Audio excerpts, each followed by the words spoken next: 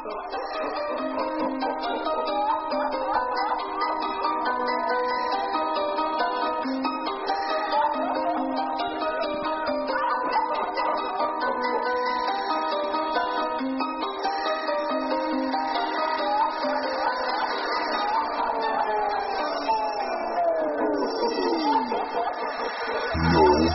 Nightmares.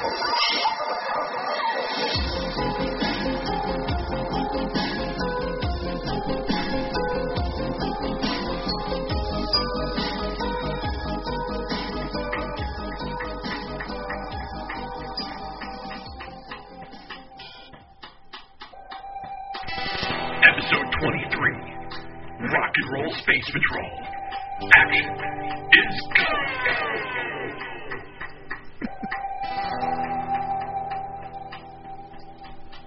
Good evening, ladies and gentlemen, and welcome to another Daily Grindhouse presents No Budget Nightmares. This is Mo. He's a bad film hating while I skating, all the while masturbating. That's Mo Porn, yeah. And with me, as always, the one and only Doug Tilley. He's Doug Tilley, number one super guy. I like how you chuckled during that. Because I thought it was a very nice effect. Because I went out of my way to get it to you beforehand so you can listen to it, know what it is, so that it doesn't hit you by surprise and you still chuckled.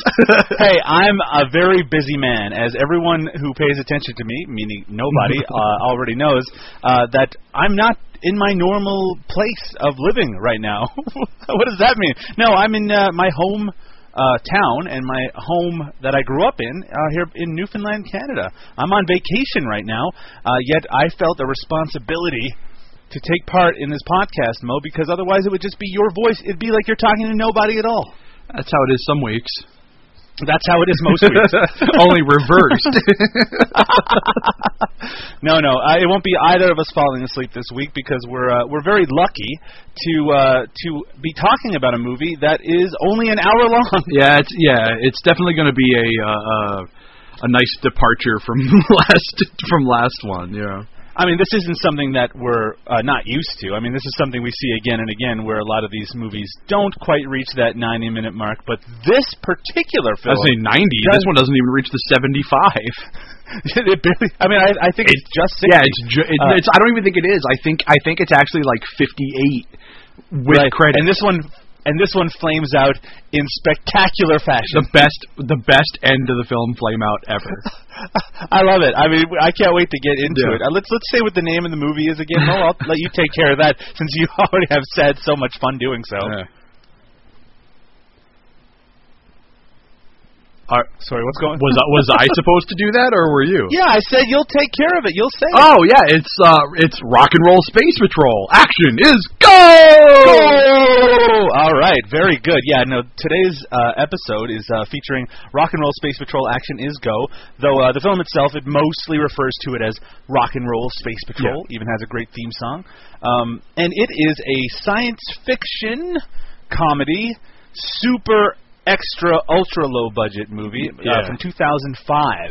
So it's pretty recent. Let's just say like 90. I'd say like 90% of any kind of special effects done in this movie are done in post. Yeah, right. And though it does have a commitment to its own low budgetness. Oh, sure. Low budget scenarios and a lot of the locations are specifically chosen, even though they look ridiculous, for their kind of... It really does. I think we might have mentioned this before. It reminds me of that science fiction film at the beginning of Strange Brew, where fleshy-headed mutant.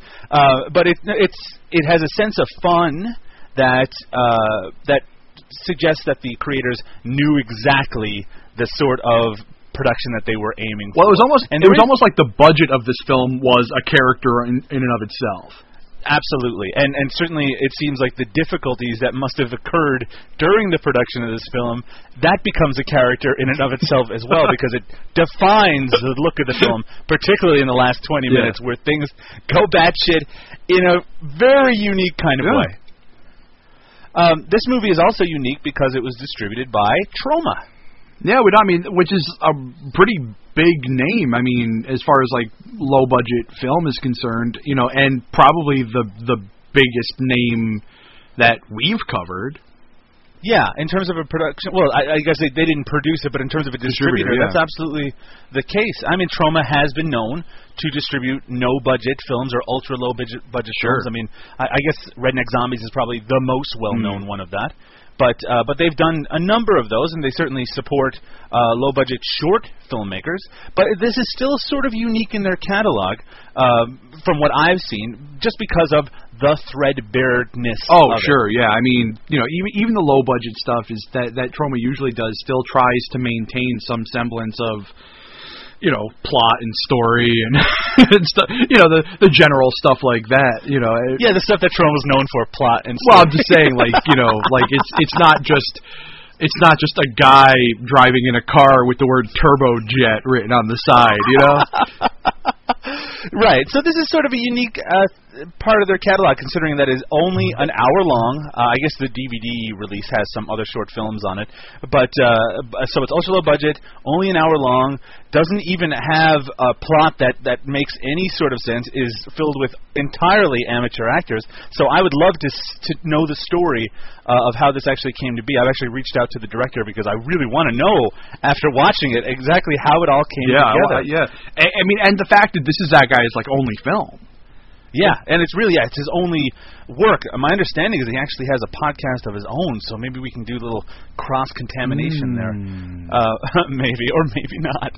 But also, another interesting thing about Rock and Roll Space Patrol Action News Go is that it's currently available to watch for free, legally, on YouTube, because Troma recently has put 150 of their films to watch on YouTube, completely free, completely legal, and Rock and Roll Space Patrol Action Is Go is one of those movies. Yeah, and a lot of them, are definitely worth, skipping. But there are some serious gems on there too. Like the fact that they put the stabilizer on there. Yeah, that's amazing. It's also, when you kind of go through some of those titles and you see kind of the breadth and depth of that catalog, there's lots of really interesting titles, things you just might want to dip into. Now, I've been critical of Troma before, and rightfully so. A lot of what they put out is terrible. And even what they put out, even when it's good, sometimes they don't give the proper care to, say, the DVD presentations. I mean, their DVD of the Stendhal Syndrome was just awful. Yeah.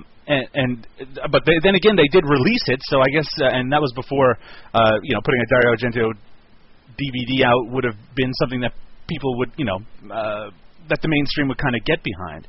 But Troma has its limitations, but their catalog is fascinating. It's full of just bizarre titles, some of which you've heard of, but there's still plenty in there that I just never encountered before, including Rock and Roll Space Patrol Action. Exactly, and that's what drew me to this one in particular, was because I saw the title and I'm like, that's utterly amazing. Like, I need to know more about this film, and I figured we should cover this.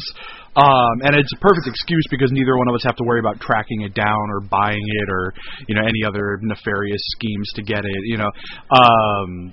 Nefarious is maybe not the right word, but still. Nefarious schemes. Yes, we didn't have to go to our dealer and get it brought to us. I'm going to kill this orphan if you don't give me this movie.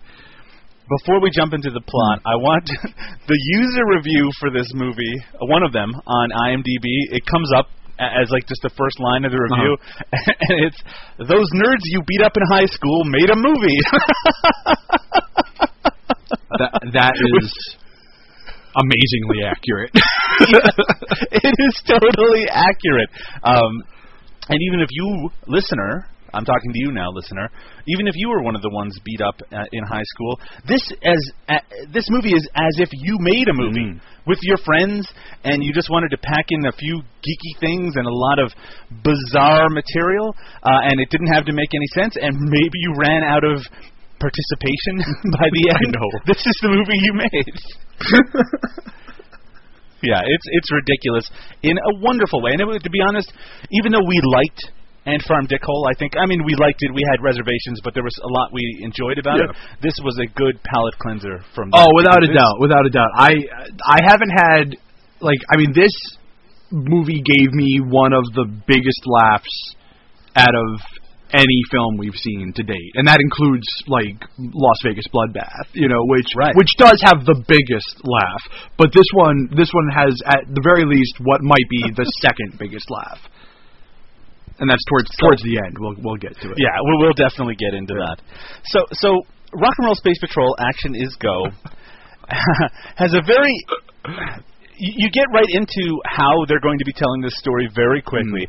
The opening of the film, it has a bit of a wraparound segment where an older gentleman smoking a pipe takes a novelization or a book that this is supposed to be based on, the tale that we're about to see, off a shelf. Yeah, I always imagine this is sort of like The Princess Bride, where it's like he's reading us the story. Right, and like there's these like old volumes of like War and Peace and the Canterbury Tales, like Anna Karenina, and it's nuzzled between them in this like cheap paperback, and it's just stuck there. So they know what this is all about. So this gentleman takes it off the shelf, and then we go into the story. As the story is going to be difficult to explain because. You'll see why. It's so fucking weird. So it's yeah. So it starts. So let's get into it. So basically, it starts off with some really kind of like shitty animation, kind of in the same vein as like the animation used in like Ant Farm Dickhole for the Anteater. Just bad, like superimposed sort of stuff, or like when the Sasquatch attacks the car in Suburban Sasquatch, and it's just like this. It's just a car. It's like a Buick. It's like an Impala. I think it's an Impala. Just driving around. It's got the words Turbojet written on the side of it. Now let's make this very clear. It's driving around in space. With like past planets and shit, and like satellites, and this is a spaceship that is just an Impala, and it sort of just suddenly is heading towards a planet in Space Sector 219A that is surprisingly similar to Earth, and it just sort of hits the ground, and then it's driving on the ground, and that's how spaceships in this world work. Perfect. They are just cars with turbojet. That is brilliant. I love. We can't afford to make a spaceship for it. What should we do? Oh, we'll just write turbojet on our cars, on our beat up dented. And cars. They do it on like multiple cars too. It's like actually like I think every car that you see in the film that is obviously part of the film has the words turbojet written on the side of it. It starts once it gets onto Earth, or the Earth equivalent. Outpost 11. Outpost 11. It shows that it's sort of otherworldly and science fictiony by showing what like a water gauge on the side of a building and some storage units. It's like, ooh, we're in the future, or we're in space or something. But it's wonderful. This is, I guess if you had to compare the special effects to something, it's actually, I guess, a little bit like Mystery Science Theater 3000 in that it's very much cobbled together. It's very much, toy laser guns and like the cheapest intentional junk that they could find to make something look sort of science fiction. Yeah, exactly. And then anything they do digital, it's very clear that they're using the program After Effects. They're using Adobe After Effects. Yeah, it's like I have very little experience with After Effects myself, but it's the sort of effects that I could probably pull off. Yeah, a lot of them are like particle-based effects, so they're things that you just sort of layer over the image. And there's actually quite a few of them, and there's like lots of laser blasts. Yeah, I was going to say, a lot of them are really kind of cool, actually. Yeah, hey, they're cool for these kind of movies. Yeah, exactly. So for what we were looking at, it was pretty cool. Now, we're introduced to our main character. I think we'd call him our main character, and that is Buck Fiesta. Which is a great name. It's a great name. All the names in this are great. And he is sort of like, I guess, like a special agent sent... Jesus. Well, he's supposed to be some kind of like hero type, like some agent or whatever. But he's just this, he's just a average kind of chubby nerd, glasses, I mean... He's this slubby dude in a black T-shirt and jeans. I mean, it's someone I can certainly relate to. I was going to say, he looks like a shaved version of us.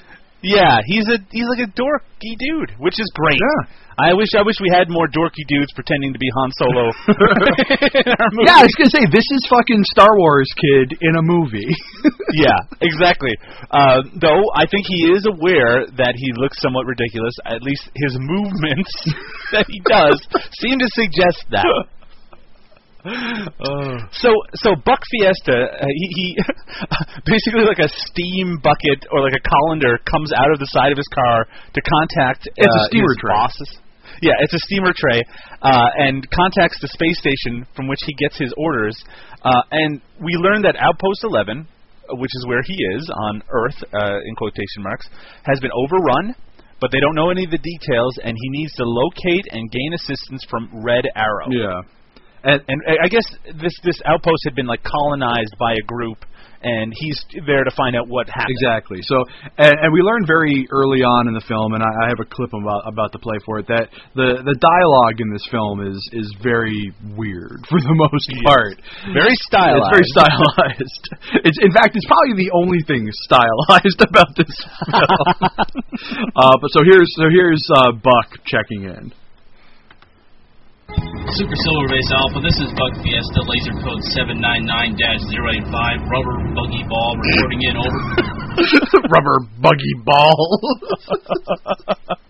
I also want to mention that Buck, his car spaceship, also has a supercomputer, a robo-computer built into it that is composed of a small sheet of paper with knobs on it and a hand wearing a white glove underneath it that when he needs coordinates, it actually turns and writes on a piece of paper. and get it right. Get it right. It's a silver glove. It's a silver played glove, by the director. True. Played by the director, who plays a number of different roles. I wonder why. Hey. But anyway, we have to stop everything we're talking about right now because we get to hear the theme song of Rock and Roll Space Patrol Action is Go. And while the theme song plays, Buck Fiesta takes a laser gun and is shooting at cows outside the window of his car as he drives along. A theme for the movie. Yes, let's hear the theme. Here's the theme of the movie as opposed to the theme for the movie. Rock and roll, space patrol. Rock and roll, yeah. It's pretty awesome. I think the director actually did the music director, as well. The director and one of the stunt guys did all of the music for the... We should say that the director is Jim Baltus in this case, and he has a website which explains what he does and what he's been doing, and he's quite the Renaissance man, as can be shown with how much he's involved in this movie. Oh, yeah. I was going to say, he does everything. I think he wrote it, he directed it, I believe he did the editing... he did all the music. I don't know if he did. I mean, I know the guy who did the music with him was one of the guys who did the fight choreography. Yeah, that's right. The fight choreography, which we will get to. We're then after the theme song. Not that I wouldn't mind listening to that. Let's just say he's no Sean Gallimore. Who could be? Who would be? We are introduced, post-theme song, to the antagonist, and that would be Dr. Spider Jones. And the way we know that we're being introduced to the character of Dr. Spider Jones is we're prompted with some text on the screen that says, the evil secret lair of Dr. Spider Jones. That's right. And now, if we had to describe what Dr. Spider Jones looks like, he's like a Jewish Coffin Joe. Yeah, he looks like, that's good, Coffin Joe. He's got the big, bushy beard, and he's very hairy in general, and he's wearing a cape. So, yeah, no, that's a pretty good comparison. Yeah, I mean, the only thing he's missing is the fingernails, but, yeah. And his evil secret lair, it shows him open the door, and it's like this ridiculous squeaky sound. But we are to understand that he's evil. And we mostly just see him typing on a computer and talking complete nonsense. And looking in his freezer for some reason. And looking in his freezer, and that will oddly come into play later. Yeah, there's weird shit that happens in this movie that like actually does come into play, and this is one of them. And like it doesn't get explained until the end of the fucking movie. There's lots of things. Why is he looking in his freezer? There's lots that is introduced that probably was meant to pay off in some way, or at least be brought up again, that are entirely forgotten, as you will also see. So we go back to Buck Fiesta, who's still driving around, and he suddenly stops his car on dirt with the requisite squealing tires noise, which happens a few times, and he gets out, and we see that he is outfitted with a secret communicator and a laser gun. In other words, a toy water pistol and like a kitty tape recorder. Like a kitty giant tape recorder that he like has the one on that the even side. has like the removable microphone with a cord on it that you that he pulls up to his mouth on several occasions. It's very funny. And the way that he has like a holder for his like a holster for his laser gun, but it doesn't fit at all. Yeah. It just barely goes into it. So he has to like hold his gun in his holster like when he's walking. It's great. So he's sort of creeping along very gingerly, and there's a part where he gets scared by a cat. He like grabs for his communicator. He's like, "Oh my god!" And then he just looks around. But we also learn very quickly that he has a nervous condition because we see his hand shaking very exaggeratedly. And he takes out some medication, and this is very interesting, this scene is, because he motions to take out medication. We know he's taking something out of his pocket, but we never see what it is until it goes to the close-up. Until it goes to the close-up. And we see then it's a pill bottle. And I love when low-budget films like make their own labels for like pill bottles. Yes. But we know that it's for his nervous condition. But what's great is that they obviously in the wide shot didn't have the pill bottle available because he entirely hides the fact that he is trying to put a pill bottle to his mouth by just like putting his hands, like cupping them over his own mouth. But yeah, so he takes some pills to help with his condition, which doesn't ever get brought up again, so don't worry about that. But it does give us one of my favorite moments in the whole movie. Yeah, he takes anti-stress stress reduction pills that may cause hyperactivity. Right.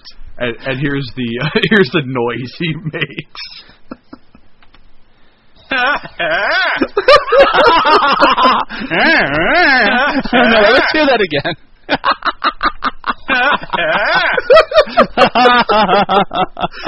It's without a doubt one of the best noises in the film. It is a high quality noise. And it's like a close up on his face when he makes it too. It's like he's got this goofy look on his fucking face. Brilliant. This is a very random movie. Things just kind of happen. Yeah. And speaking of things that just happen, a portal opens nearby, and a guy wearing like a gi. He's wearing a blue gi, and I don't know if you noticed or not, but a children's plate. Yes, in fact, we see over and over again there are these ninja characters. Let's say quotation marks ninjas. They're called temporal ninjas. Temporal ninjas, and they wear these colored gis and child plates, like a plate for like a child's party, over their faces. Mm-hmm. And that's what they do. In this case, actually, I gotta tell you, it's pretty good use of those plates. I mean, it's stupid, but it works. But it's a way to differentiate them. It's cheap, but it works, like you said. And he has this kind of colored ball in his hand, and it's like they use special effects to make it sort of rainbowy. Yeah. And then he throws it to knock the laser gun out of Buck Fiesta's hand, and then they fight. And it is not high-quality fighting. You know, it's funny. Like, some of the ninjas are actually pretty decent. Oh, you can tell that some of them are actually people who are athletic and have had some sort of martial arts But the one training. thing that Buck Fiesta is not is athletic. though to his credit, most of his fighting involves him at least trying to get to his laser pistol and just shooting around randomly. I love. Yeah, there's some scenes later on where he's just shooting completely at random, and it's hilarious. So they fight in a rather ridiculous fashion, and then we see a long-haired gentleman sort of teleport around where they're fighting. I love his teleportation. I mean, and it kind of gives it away. It gives away who it is. Well, like if you pay attention to the teleporting, because every time he teleports, a red arrow points in the direction that he teleports in. That detail is worthy of Terrence Malick or Stanley Kubrick. It's yes, this is Red Arrow. It's Oscar-worthy detail. Thank you. He looks kind of like Jesus. If you think of Jesus as looking in the way that he is on, like those paintings that your grandparents have on their wall, like the Ecce Homo. Exactly.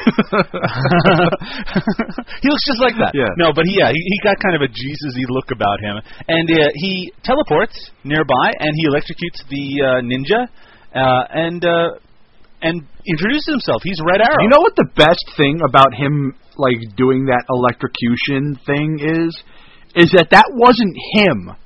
Like the actor who plays Red Arrow, that wasn't his arm. Like one of the credits in the film is Red Arrow's electric arm. So it was like one of the guys who plays the other ninja was the same guy who just basically reached his arm in and touched the other ninja. Well, I'm glad they credited the person. Yeah, me too. I mean, now, Red Arrow and Buck Fiesta, they have their kind of introductory meeting, and this dialogue is just kind of the first taste we get of how the dialogue is going to be between the characters. And it is, in this case, Red Arrow speaks in a way that is unfamiliar to Buck. Yeah. In fact, it's actually subtitled, even though he's speaking English, he's just talking gibberish, making a lot of weird references. But I love that Buck's response is that he says he can communicate back to him by imitating weather patterns with his body. I could do like a high pressure system. In fact, I think we have some of that audio. Yeah, we have the audio of Red Arrow's like language. Let's hear it. Inasmuch so, the fly reaches quality buzzes. Paper speed, oak as much, Carter little. Now, what I can tell you what he was saying there was a joke that's actually done several times in the film. He's making fun of Buck for how large his communication device is. Yeah, people regularly refer to how large the communication device is. Later on, I love his response. He's like, "It's a standard issue." But the two just can't seem to meet on a communication level, so they do things the old-fashioned way, where Red Arrow gives a branch to Buck, and Buck gives like a stick of gum. And they come to some sort of common understanding. It's their Babelfish. That's right. And after that, they can communicate with no issue at all. It's really ridiculous. The moments of exposition in this movie are so strange because they don't always lead anywhere, and they seem particularly strange going back over it because we know that it's not going to lead anywhere, and it's just more kind of time being taken up by some of this really strange dialogue. Because what we get next are Red Arrow and Buck kind of sitting next to a fire. What's weird about this fire is that it's not fire. It's kind of superimposed fire. I don't know why they couldn't just build a fire. Well, they probably couldn't. They probably didn't want to get in trouble for creating a fire. Yeah, because it looked like they were getting permits for what they were doing. Well, I mean, you know what I mean. Like they probably didn't want to draw attention to the fact that they were, guerrilla shooting a film. Yeah, I mean, I guess that's fair enough. Though it's not generally hard to find a place where you can just light a fire for a bit. True. So they're sitting around this really unconvincing fire, and they're kind of talking about what happened to Outpost 1. We should talk about how unconvincing that fire is, because, like we said, it's just superimposed, but really what it looks like is, like, it's so bad it just looks like there are two, like, lighters. Yeah, that's what it looks like. It looks like someone has put two lighters up near the front of the camera to look like that it's on the pieces of wood that are next to them. It's really ridiculous.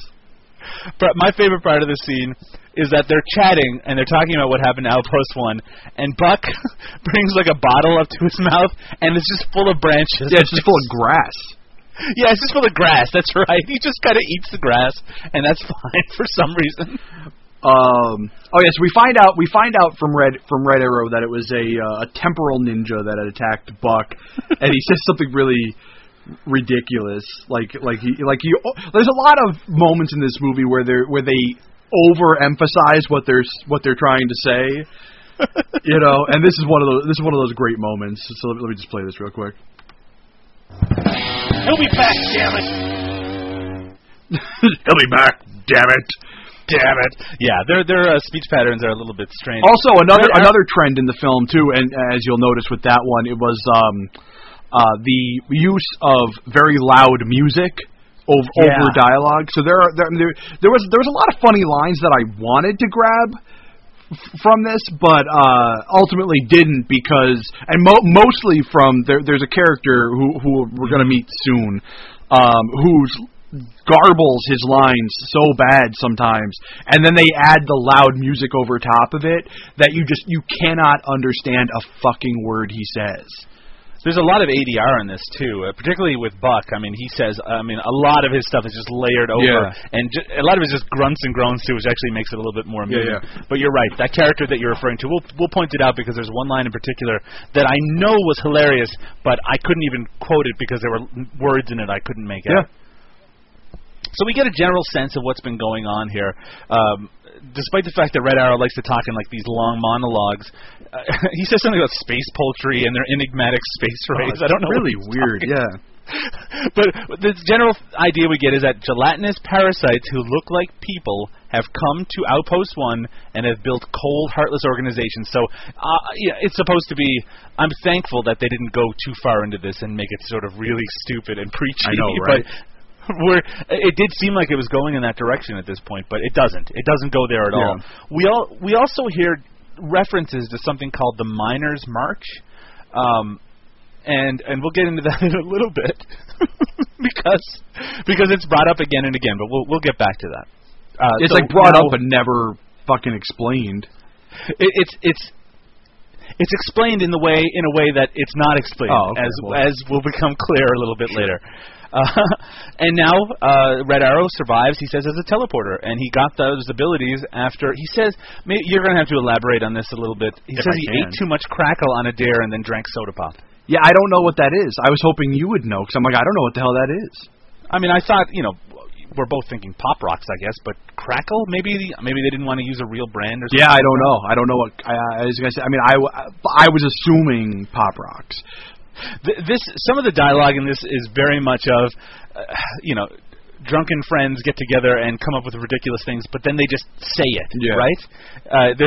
It doesn't necessarily have to make any sense, especially when we find out what Spider Jones' backstory is. Well, yeah, exactly. I mean, and like Buck, a lot of the shit he says is just really weird and makes no sense. And he was talking about something about how he was explaining life before the gelatinous blobs came, and it was like all these like mundane like suburban things, and then he was like, and then building great monument statues, graphic naked statues of great people.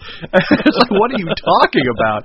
And then he said like 2 or 3 more things, and they were just like normal mundane, like mowing your lawn and stuff like that. So the two, Buck and Red Arrow, they're attacked by some more ninjas. In this case, temporal. And like when the fight starts, like you got Red Arrow, who's he's supposed to be a teleporter. He's supposed to be sort of like I don't want to use the term mystic, but he's supposed to be like sort of like spiritual. Sure. And like he totally doesn't realize that they're being attacked by a ninja. And here's his reaction to when the fight starts. What was that noise? You little... Now, I don't know if you heard that or not, because it is really quick, but he goes, "What's that noise?" The guy's like right... The guy's standing right behind him. He goes, "What's that noise?" Right as he's getting punched in the head. Like, he seems to be saying it as he's getting... Yeah, it's like, "What's that?" We do discover a little bit about what these temporal ninjas are and where they come from, because as they're fighting, we see Spider Jones, Dr. Spider Jones, actually creating these ninjas with Play-Doh. Or molding clay, but it's Play-Doh, let's face it. And so he's creating the ninjas as they're fighting, and we learn a little bit later that he actually bakes the ninjas after making them in like an oven, which then sends them to fight. Yeah, sometimes you can summon them forth from the oven. I think the actor who plays Dr. Spider-Jones might be the worst actor in the movie, but he gets so many great lines, and he delivers them perfectly because he's awful. He's a terrible actor, so but he's crazy. great at one-liners. Yeah. And I think like we have the scene where this next scene is basically like you know we follow around Spider-Jones for a little while, and he ends up going to like a convenience store and like buying a bunch of magazines and pulling out all of the inserts, like the subscription inserts. And he staples them all together, and right as a guy who, might I add, is also the director, is walking by, he says to him this. You should know the usefulness of a sturdy stapler. I should. You should know the usefulness of a sturdy stapler. Now, the funniest thing about that is that stapler didn't look sturdy at all. It was just cheapo little, like, purple stapler. That scene is crazy. He takes these magazines, he just pulls out the inserts, and he's like has a highlighter, and he's circling stuff, and he just staples them together. Yeah, and then he just what is happening? He just and everything else, like he either throws on the floor or just leaves there. You know, and then we get the Spider-Jones song. He gets his own song, and he doesn't know what rock and roll is for.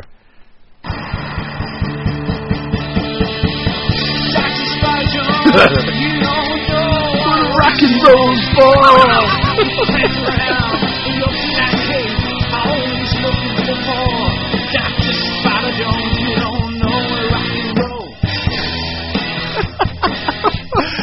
I mean, why is this movie even called Rock and Roll Space Patrol? Yeah, exactly. I mean, like, obviously the entire soundtrack is all done in rock and roll sort of songs. I guess. You know, but it doesn't relate to any of the characters. The characters aren't rock and rollers. It's just the film rock and rolls, you know? What's great is that while that song is playing, we see him start to cut these insert cards apart and paste them to a piece of paper. Yeah. But he's not making a message or anything. He's just putting random pieces on the paper. Well, it's not random. He's cutting out like logos, and like glue sticking them to the pieces of paper. But there's no meaning here. Yeah. It's just him being ridiculous. But I love how he ends things by saying, "My plans are falling into place." Yes. Sure.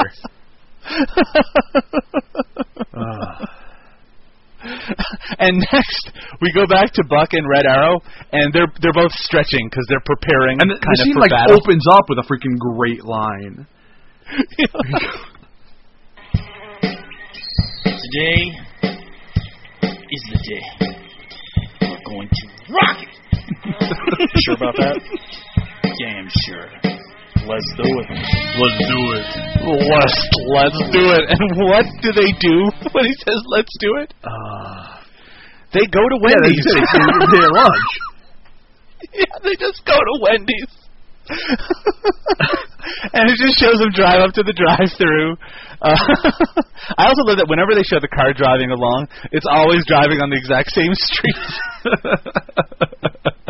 Isn't there some sort of line while he's ordering at Wendy's where like Red Arrow is saying he's gonna keep all that? Yeah, because Buck orders like 3 meals or something like that, you know, and meanwhile Red Arrow's in the back. He's like, "Hey, can I get a Brontosaurus burger?" You know, and he's like, he's gonna eat all of that in front of me, and I'm really hungry. This is a ridiculous movie, Mo. Well, thankfully they get some really special orders. It's a priority pony double Dutch. That's whatever that means. My favorite part about that one is that the hand, you know, that takes down all the notes, the robo-pewter. He writes on the bottom of it. He goes, ETA showtime. So they contacted the Super Silver Base Alpha to get their next kind of orders. Yeah. And they're told that they need to rendezvous with Agent Unknown. And this is the character you were referring to just a moment ago. Yeah, he's the one who mumbles half of his lines. And really, I think he would have had the funniest line in the film if you could have understood what he said. They meet with him in the middle of a field. But because they want more privacy, he creates a lasso garage matrix. Well, here before we get into the lasso garage matrix, I want to play you some of his like weird jibber jabber. Okay, and now the light grows dim as the masses prepare for another Midas March. Midas March. Answers to questions must be spoken. Actions must follow, and with haste. But above all, do not forgo and do not let this be the end of that.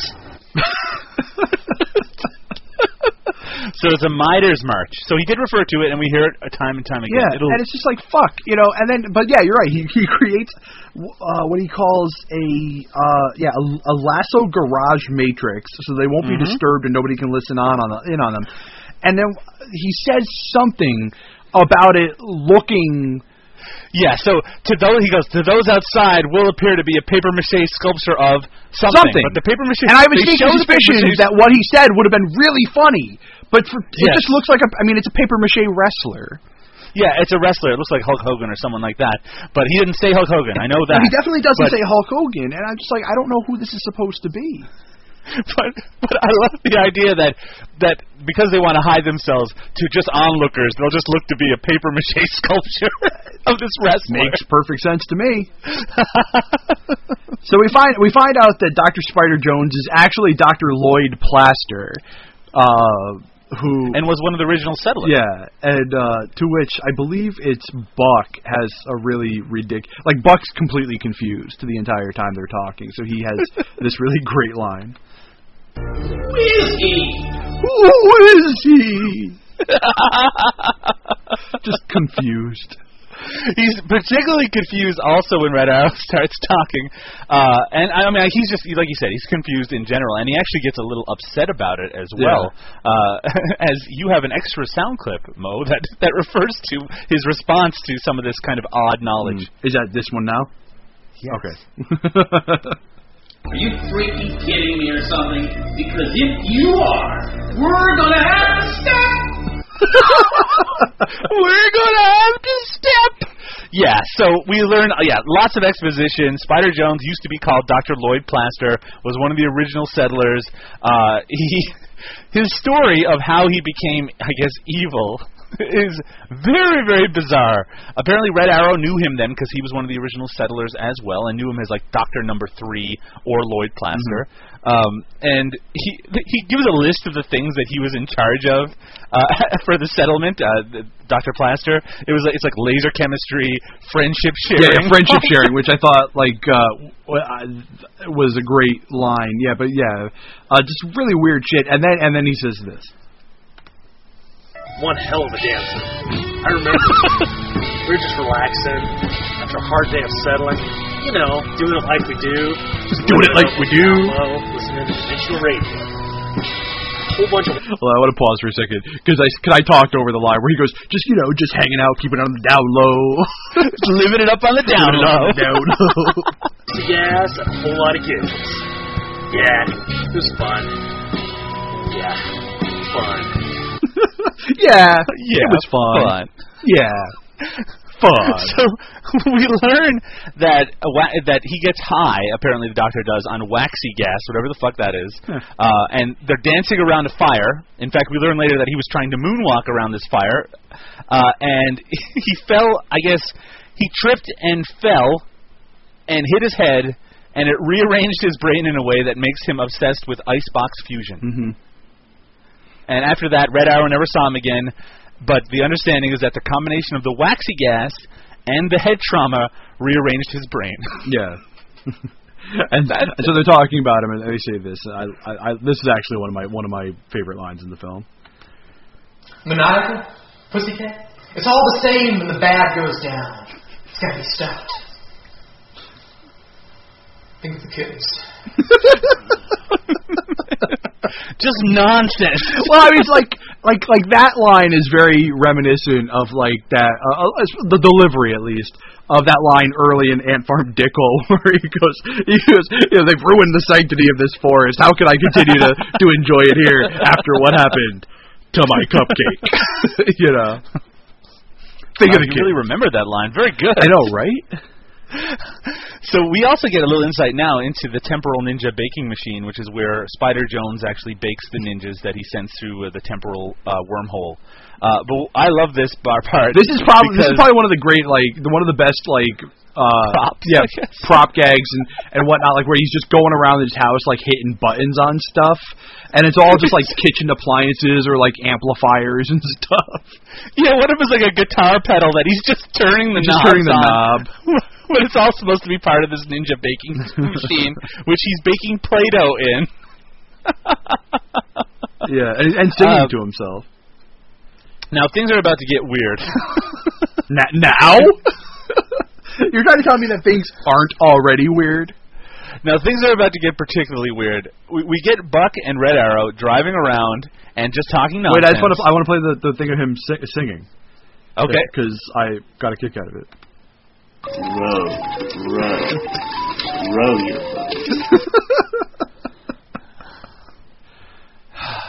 boat. Row. That was Spider Jones, right? That was Spider Jones, yeah. Row your boat. What a bizarre delivery. Yeah, exactly. So Buck and Red Arrow are driving around, and Red Arrow opens up the glove compartment, and there are these like arcade sticks. And there's a because they think they're being watched or something. And he said something really weird about about the time he interrupted his sister's slumber party. Yeah, it's just a lot of nonsense is what's being said. Yeah, basically. It's like we need to fill up time, just riff, you know. But he's using these they look like gaming they look like Atari arcade sticks. Controllers, yeah, exactly. And he's using them to manipulate a laser which comes out of the side of the car and just shoots kind of randomly. It just shoots all over. Actually, that laser coming out of the side of the car is one of the best digital effects in the film. That and the one at the beginning of that sort of steam thing. Yeah, exactly. Like anytime the hole opens up and that steam tray comes out. I thought it was impressive. Yeah, I did. Yeah, it's really good. Yeah. Impressive considering. So impressive comparatively.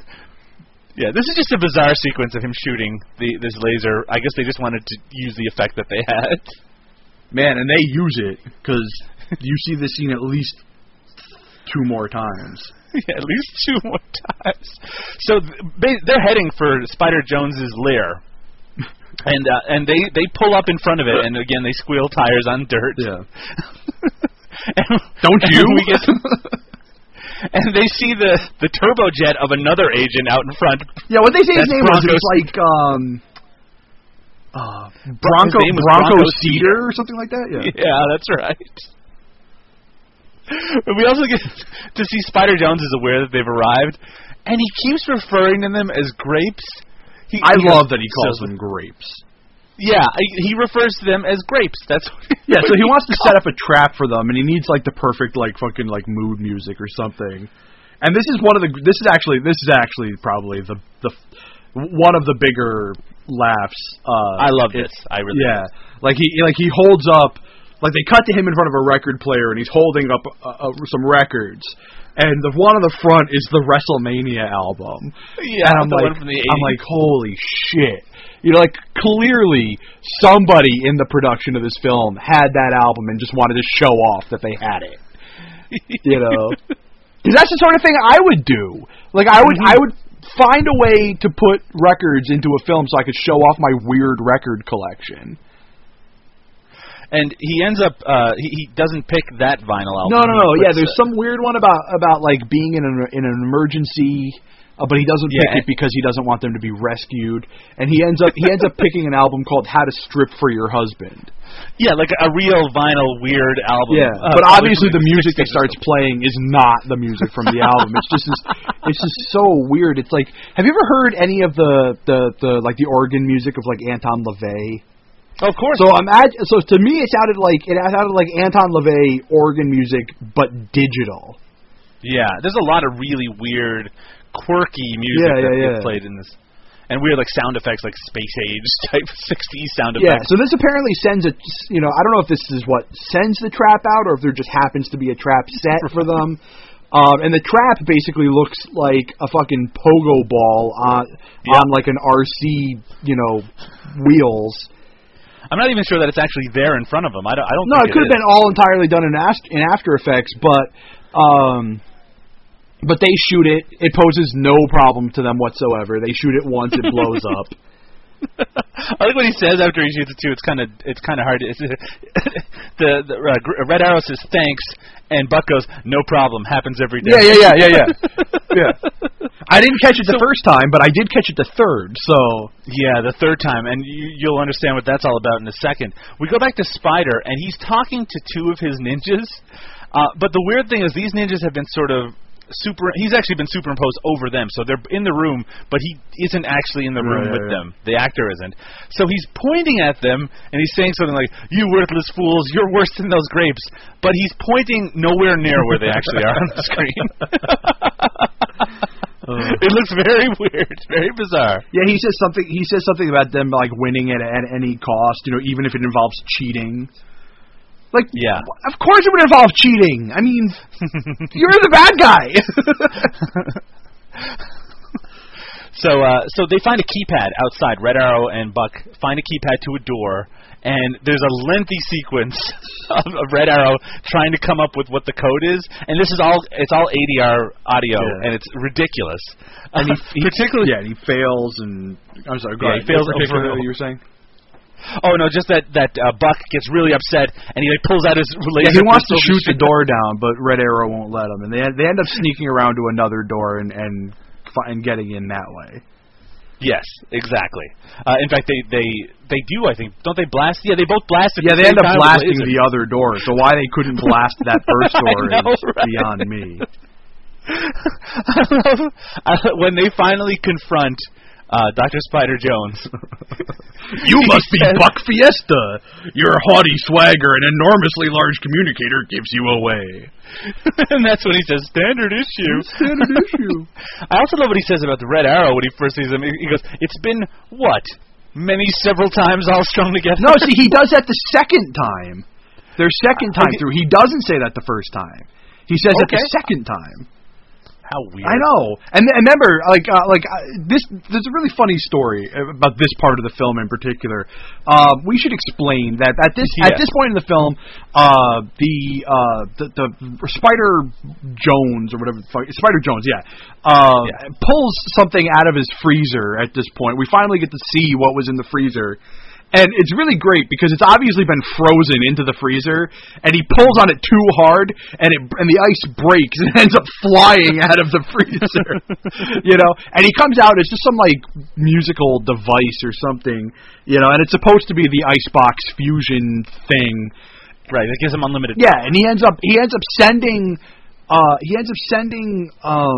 Buck and Red back in time, so to speak, to about, I guess it would be maybe 10 minutes or so previous in the film. And so so we get to watch, you remember all those things we just described? Well, we get to watch them all again. And it's not new footage. It's them. I'm gonna stop you there for a second, sure, though, because that is not how I interpreted what is happening. Oh, okay. Well, how did you interpret it? I will tell you in a second. B, I just want to mention first that Red Arrow tries to explain that they might be able to relate to Spider Jones in some way by telling a story about a time where he got a splinter in his finger. Yeah. And Dr. Spider Jones, at the time he was that other name I can't remember, Plaster or whatever. Yeah. He went over to him and said that he remembered a time when he also got a splinter in his finger, and since they were able to relate on that level, then perhaps they can relate now. But when he reaches out his hand to him, the doctor actually spits in it. Yeah. But no, I did not interpret this as them going back in time. But is that what? Do you think that's that when what I interpreted it as? Because they go through the same exact events again. Yeah, they do. They go through the exact events again. It basically is a summary of the last 15, 20 minutes of the movie, all played again in little clips, and it brings them right back up to the moment that they were at. Yeah, they play the last. Well, let's say they take the last 15 minutes and replay it again, so it only lasts 9 minutes. But it's still a ridiculous amount of footage to watch a second time through. Right. And it's all of the major beats that we just got finished talking about. They do them all again. Exactly, including like the shooting of the security device and all that. And when they confront Spider-Jones again, it just kind of continues on. He calls out some ninjas, right? The second time round, Buck won't let Red tell the story about the Splinter, and he just starts blasting shit, and a huge fight breaks out. Yeah, but Dr. Spider-Jones has a great line during this as well. I think you might have it. No, this isn't Spider's line. This is Buck. This is Buck's line. Yeah, that's right. Buck has a line. And it is a really great line, so I will play it. You gonna try and roll me? Find a bowling alley. This is Rock and Roll Space Patrol and Bill Pascu. Time to pay, Spider. Get it, Spider. He just shoots his laser all over the goddamn place. It's probably Buck's best delivered line, but yeah, it's like, you trying to roll me? Find a bowling alley. This is Rock and Roll Space Patrol and Bill Pascu. All these ninjas start coming out, and Spider-Jones runs away. He goes, they said I was insane, but insane I was not. but Spider-Jones gets into the turbo car. Spider has a really great reaction to that line. He goes, Nads. He goes, Nads. So he runs out into the turbo car and takes off, while Buck and Red Arrow, they basically get taken out. They get captured by these ninjas. Yeah. And then suddenly we're back in the car again. And it goes back. Thankfully, this time around, though, they drive around and it just sort of fades to black. There's a song, though. There's a great song about being a hero and how important it is to be a hero. Yeah. Now, here's what I interpreted happened, and maybe you can correct me on this. I think this is worthy of discussion. Probably. I think a lot of the things between now and the end of the film is worthy of discussion. Because what we get next is it goes back to the framing story right from the beginning, where the guy is smoking a pipe, and he puts down the book of Rock and Roll Space Patrol, and he starts doing basically a monologue, explaining some of what. I mean, this is the end of the movie, so this is it. This is all we're going to get. He goes on a big explanation. But there's still like 10 or 12 minutes left here. It's not even like, and that was the part that weirded me out, because like normally when you get this sort of like post-log, kind of wraparound, there's only like 3 or 4 minutes left to the actual film, No, there's like, and this is a 60-minute movie. Yeah, there's like 9 minutes left to this film. So I mean, we're talking about like a sixth of the film is this. Very weird. That's right. So what my interpretation is, because he explains it slightly like this, is that while they were heading to Spider-Jones' lair, they looked into the future, which is what we saw, them getting captured. And when they saw that they would be defeated, and this is what the guy says, they decided to shirk their duties and just shoot lasers at cows instead. And that's how their story ends. Yeah. Yeah, the last footage we see of them is of a car driving by with one of the toy lasers sticking out the window. And just shooting at stuff. Now, I mean, like, I think I might have misheard them. I heard cats, but either way, cows, that's cats, fine. Cows are still just as ridiculous. But he does have this really great line about how he starts talking about like what's a good story. Yes, and he says this. A great story is an invisible friend that speaks to you like millions of chirping crickets on a sultry summer's night, or the gentle swishing of waves of ripe golden wheat whispering sweetly in a field of dreams. I also love that after he explains that they just decided to shirk their duties, and he's saying it as a positive, right? Yeah. They saw they'd be defeated, they decided to shirk their duties and just shoot lasers at cows or whatever. He says, sometimes the best way to not deal with a problem is to avoid it altogether. Well, I have that audio clip, but we're forgetting like he goes on this whole like. Oh, it's a long tangent. It's a real long weird thing, but yeah, I'll play that line here. This is what he says. You know, sometimes the best way not to deal with a problem is to avoid it altogether. It makes no sense. It totally makes no sense at all. You know, but he goes on this long thing, I mean, really long thing about, like, love. Yeah, love is what he's And the love one gets really fucking weird. But my favorite line, and this is the biggest laugh for me in the film, and the second biggest laugh of the show is, that we've done so far. I want to play this. This is such a great fucking line. Love binds us in its soft, velvety chains, and it wraps its hairy arms around us and tells us we have to keep it a secret because no one else can understand. I mean, a lot of these lines are hilarious. I mean, this is really the best part of the movie. Yeah, exactly. It's like I was so weirded out, like when everything faded to black and they just went back to the guy and there was so much time left, but he kills it at the end of the movie. It's so insane, but so funny.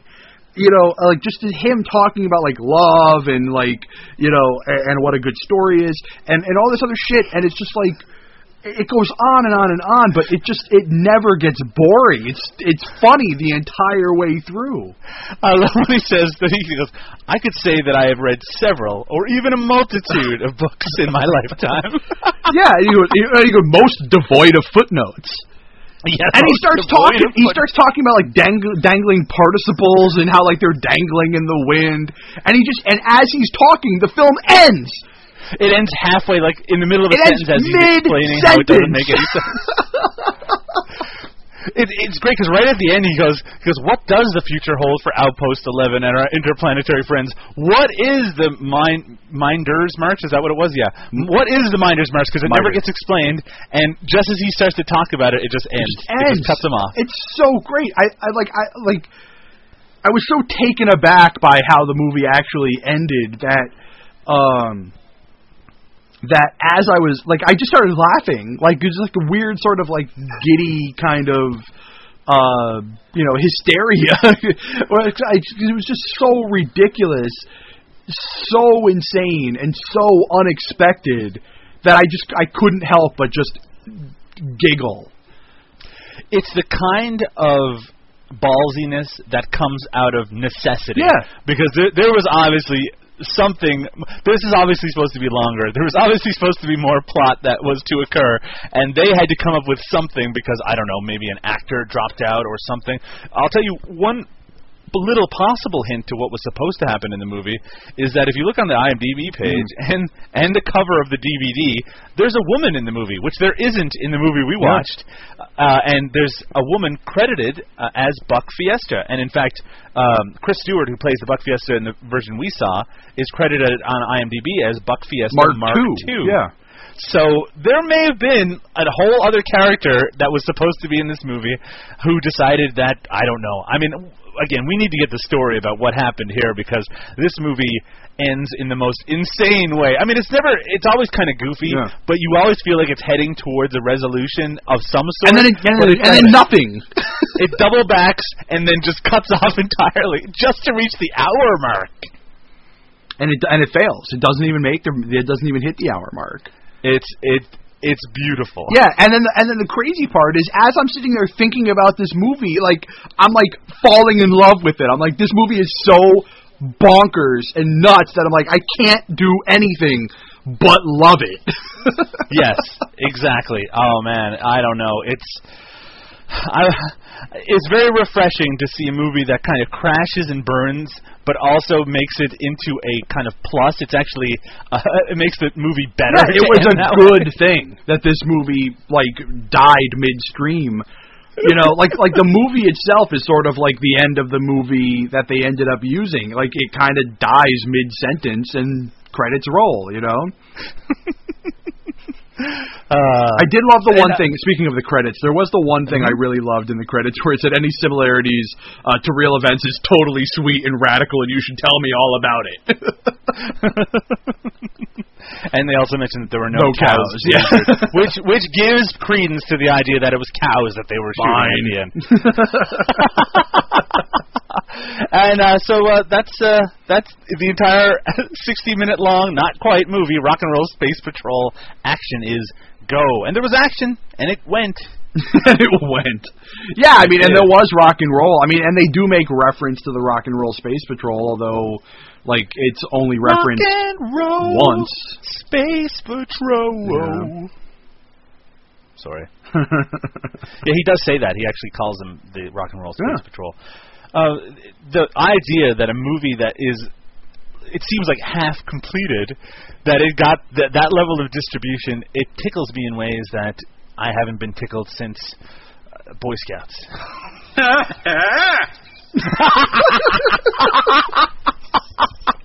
Oh, that's gorgeous. So yeah, you can watch Rock and Roll Space Patrol Action Is Go right now on YouTube. It's linked up on our Facebook page. Yeah. What is our Facebook page? It's Facebook.com. I had to think about it for a second. Facebook.com/NoBudgetNightmares. No spaces. No spaces. That's right. So check us out on Facebook and there's a lot of people who are checking us out. Yeah, we've got a ton of likes in the last couple of weeks. We made a little push, really our only push ever, and it was massively successful. Yeah, I think we went from like 170 to like 220 in like a week. Yeah, I don't know. Ant Farm Dickhole was helpful. Ant Farm Dickhole did help. That was sort of the impetus to us getting a ton of. But of course, there's many other ways to get in contact with us. They could see us. I'm going to do it this time. I'm going to do it, Mo. I'm going to tell them how to contact us on Twitter if they want to. So if they want to contact us on Twitter, then they could check us out by looking at twitter.com/ or they could do a search for our names. You are at Drunk on VHS, all one word. And you are at Douglas_Tilley. That's TILLEY. No, it's Doug_Tilley. Oh, Doug_Tilley. My one chance and I screw it up. Oh God! It's Doug_Tilley. That's TILLEY. And people fuck that up all the time, so I had to bring it up. Jesus Christ, Mo. One job. You could also, though you're probably not going to want to, you could also email us at numerous email addresses. I can't remember what they are. I think one of them is. You tell us what they are. SnowBudgetNightmares@dailygrindhouse.com. Or if they want to do like the cool kids, which nobody else does, they could do it to NoBudgetNightmaresDG@gmail.com. So you got the Gmail option, you got the Daily Grindhouse option. You can read what I write over at Daily Grindhouse. You can check out Mo's other podcasts. What other podcasts have you been on recently, Mo? Well, that's not true. I was about to say nothing, but that's not true. I've been on two actually. I was like not this week, but last week's episode of After Movie Diner. I believe it was episode. Here, I can look that up real fast. Episode. I won't draw attention to it. Episode 52 is the Tom Waits episode. We spent a very long time talking about Tom Waits' music, films. We spent specifically talking. The two movies we went into depth on were Down by Law and Wrist Cutters, a love story. So definitely listen to Down by Law is one of my favorite movies. Yeah, it was actually one of the very few times where I get to spend some time and articulate my my feelings about films. Normally, I'm just like dick joke here, and then I mean those are movies that are pretty serious. Exactly. We had a very serious, discussion about a subject that both John and I are very passionate about. Roberto Benigni. And then I also, and then on the opposite side of the spectrum, I was, it hasn't gone up yet. I think it's going to go up the weekend after this posts. I'm on, you had your chance on Mike and Ike, and now I get my chance, and I got to tell you, I'm dying to hear how the final edit on this one goes, because it was so much fun talking to Ike. And I got to do a Ultimate Warrior impression. Oh, excellent! We do talk about old school wrestling pretty in detail. I had a lot of fun with it. It was. I mean, I had a great time on on that. I think some of the stuff you said is a little more like poignant. my stuff's mostly just like ridiculous jokes and talking about wrestlers and butts and stuff. Well, they were giving me an opportunity to talk about some good movies, which I really appreciated that. But no, I had a great time. It should be noted as well, since we're talking about the Mike and Ike show, that they actually watched Rock and Roll Space Patrol Action Is Go before we did. I think I don't know if Mike did. I know Ike did. Okay, I get at least one of them did, and they hated it. Yeah, Ike hated it. But they were wrong to hate it. So, no, they're really wrong. No offense. Everybody's entitled to their opinion, but in this particular case, you're wrong. This movie was hilarious. We still love them for creating our theme songs and giving us the opportunity. Yeah, exactly. I do enjoy being able to talk every now and again, to somebody else.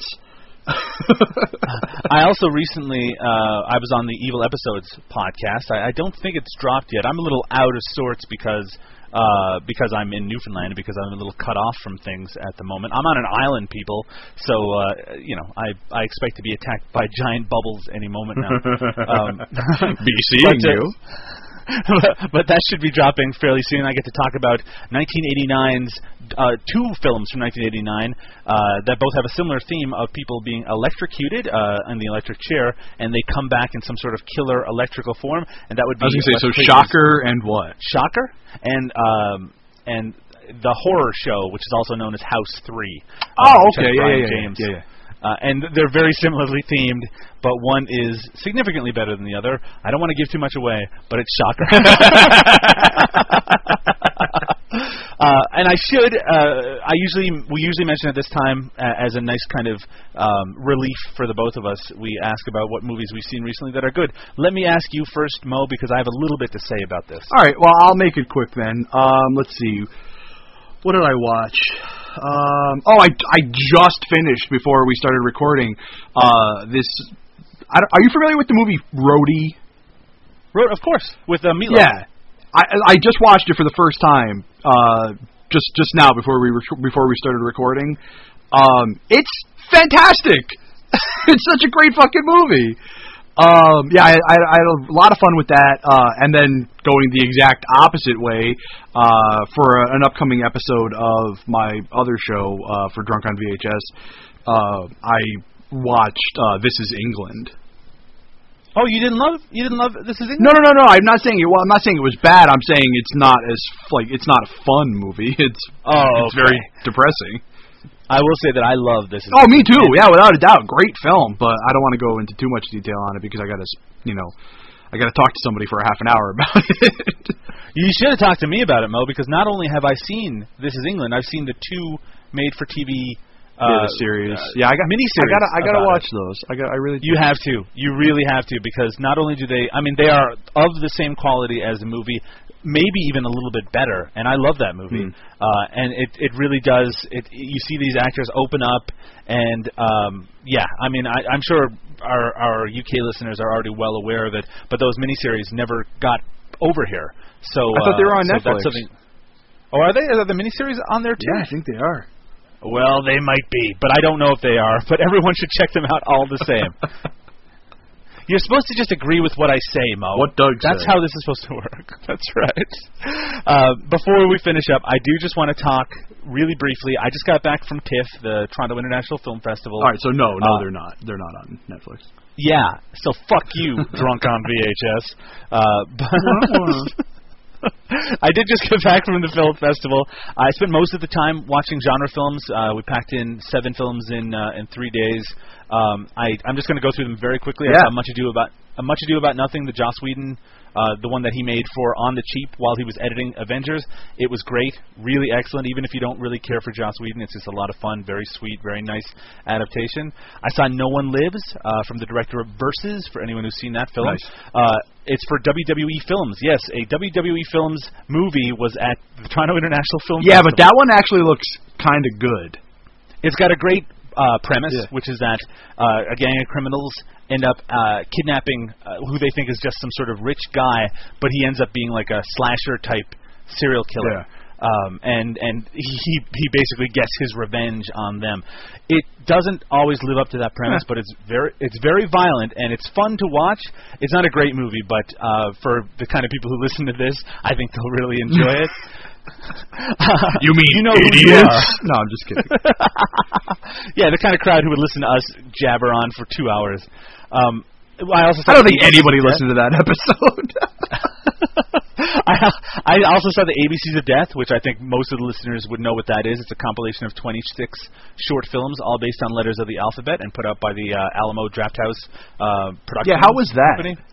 That is, the reaction to it has been kind of mixed, because when it's a collection of short films like that, it almost has to be. Yeah. Some of them are great, some of them are terrible, and there's lots in the middle, but a lot more worked for me than didn't. I think its batting average is probably around 65 or 70%. Cool. And for an anthology film, that is actually really good. Well, just remember, in baseball, batting a 300 is good. That's right, and we should compare it to baseball for some reason. But there's a lot of notable directors. There's Jason Eisner, and there's the director of a Serbian film that I can't possibly pronounce his name, and the director of Machine Girl is in there. Nice. And what's his name? Iguchi? You know what? I'm going to say that's correct. In fact, him and Jason Eisner and Adam Wingard and the director of the who made the claymation entry that was done as a contest, they were all there at the actual screening and did a short Q&A afterwards. Nice. I also got to see the movie Come Out and Play, which is a remake or reimagining of the 1970s film Who Can Kill a Child. Huh. And that's not good. In fact, it's pretty terrible. If you've seen the original film, there's no reason to see this. I was going to say, I liked Who Can Kill a Child. I'm not really looking to watch a remake. The ending of the remake, if the ending happened at the halfway point and it escalated from there, then it would be interesting. But it feels like it gets where it's trying to go right at the point where it should be kicking off, but instead it just ends. It's a really disappointing movie. Though it looks nice sometimes. I also saw Hellbenders, it's with Clancy Brown, actually. I saw it in 3D, and that's about a collection of priests who are basically asked by the Vatican to be experts in exorcism, but they have to be sinning all the time in order to, as a last resort, take a possession into themselves and kill themselves to be brought into hell with that demon. It's by J.T. Petty, who's written all sorts of comic-style work. I think he did the first the Arkham Asylum game, the video game, he wrote, and it's not good. Unfortunately, I did not enjoy it at all. That's unfortunate, because I was going to say, I kind of dig that premise. The premise is great, and I think I put on Twitter that it's like a Garth Ennis comic, except a really shitty one, because it's a lot of extreme content. It's fun at times, but it goes absolutely nowhere, and it's too bad because Clancy Brown is awesome in it. Clancy Brown, also awesome in the movie that I saw at midnight, the very last midnight screening at TIFF. John Dies at the End, the Don Coscarelli movie. And that I thought was excellent. I know some people did not care for it. I think if you read the book, a lot of the material is going to seem like old hat because you've already seen it. But Clancy Brown is in that. It's a fine adaptation. I don't know how Don Coscarelli came back from kind of straight-to-video hell to bring us Bubba Hotep and now this. But he's doing really great, interesting work right now. Yeah. And I hope that he continues to do it. I'm just going to finish up now because I've been talking too long. I saw the last two films to ever show at the Toronto Underground Cinema, a great repertory cinema in Toronto. They finished up with screenings of Night of the Comet, and they ended off with a great 35mm print of The Last Waltz, the Martin Scorsese film. That's awesome. And it was a great and it was an emotional night. They were doing speeches and there was lots of pot smoke. And it was a memorable time. And it's sad. It's a representative of the world we live in right now that a cinema like that, which really is dedicated to genre films, it just can't survive without switching to digital. And even in a market like Toronto, which can support, obviously a film festival and a lot of different theaters that are similar, it's tough when the little guys sort of get squeezed out. But hopefully they'll be back in some form. I love movies, Mo. Yeah, me too, man. Me too. Yeah. I love to watch them, and I love to watch them on a big screen, and I love to watch them on a little screen. I just love to watch them. I have a project that I'm going to be working on next month. I'm really excited to start up. You know, like everybody does. I don't know if I talked about this on the show or not already, but I may, probably not. But you know, everybody does like they want to do like the 31 days of horror, and you know, sure, of course, and they'll try to watch like 30 horror films in 30 days, or some people shoot for more. So I decided I wanted to do 60. I figured I'd do 60 in 30 days, and then do something really special for Halloween itself. So I've got 60. I think I've got like 65 movies lined up. So I'll probably end up watching closer to like 70 or 80 actual horror films. But the idea is the 60 that I'm going to watch are going to be 60 horror films I've never seen. So they're all films that you've never seen before. Every single one of the 60 that I have lined up are films I've never seen. And so some of them are not going to be very shocking at all, because there's a lot of horror films between like 2004 and the present that, right. you know, like I don't watch modern horror very much. So I kind of did a search for like best of in this sort of era, and got a bunch of options from there. I also went on Netflix and found a bunch on there. And I'll probably end up posting a list of which ones I watch on Netflix, so that way if anybody wants to watch along with me, they can. There are going to be a good handful of films that people are, you know, they're going to see as part of that project, and they're going to be like, "You've never seen that?"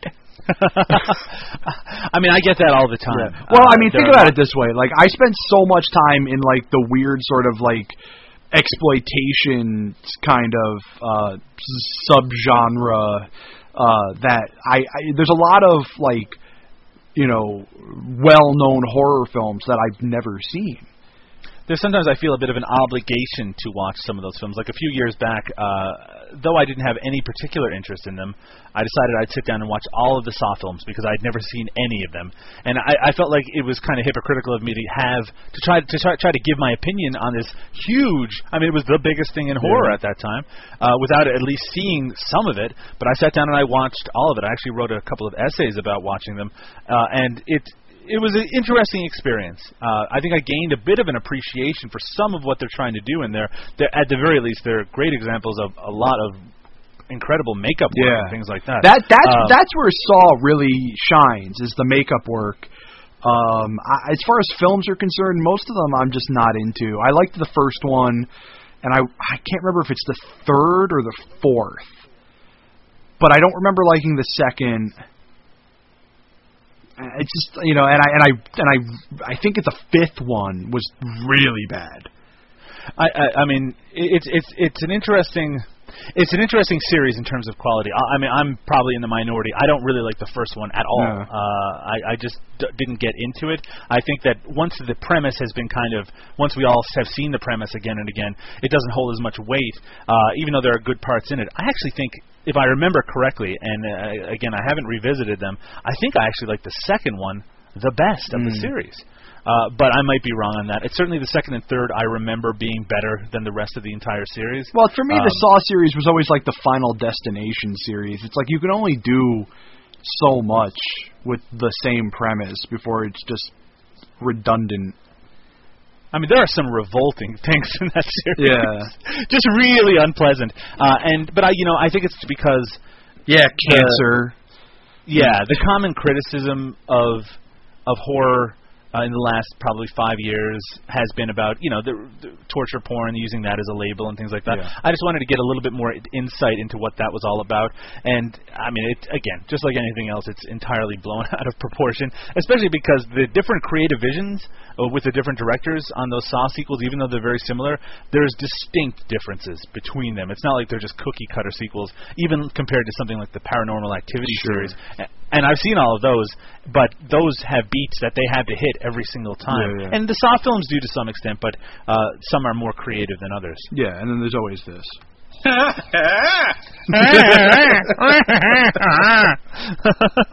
want that guy on the show.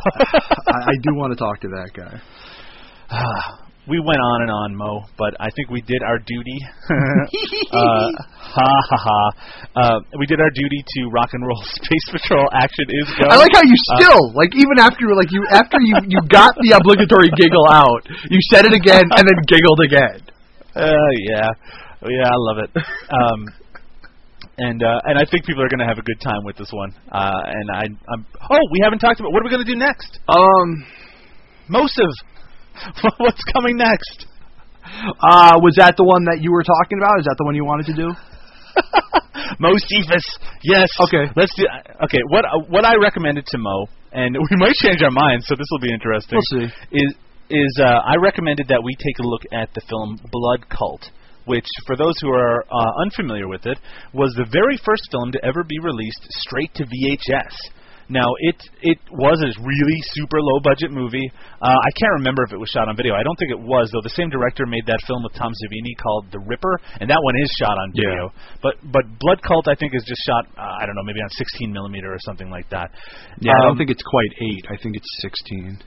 Yeah, so I think it's worth us taking a look at. It's a slasher film.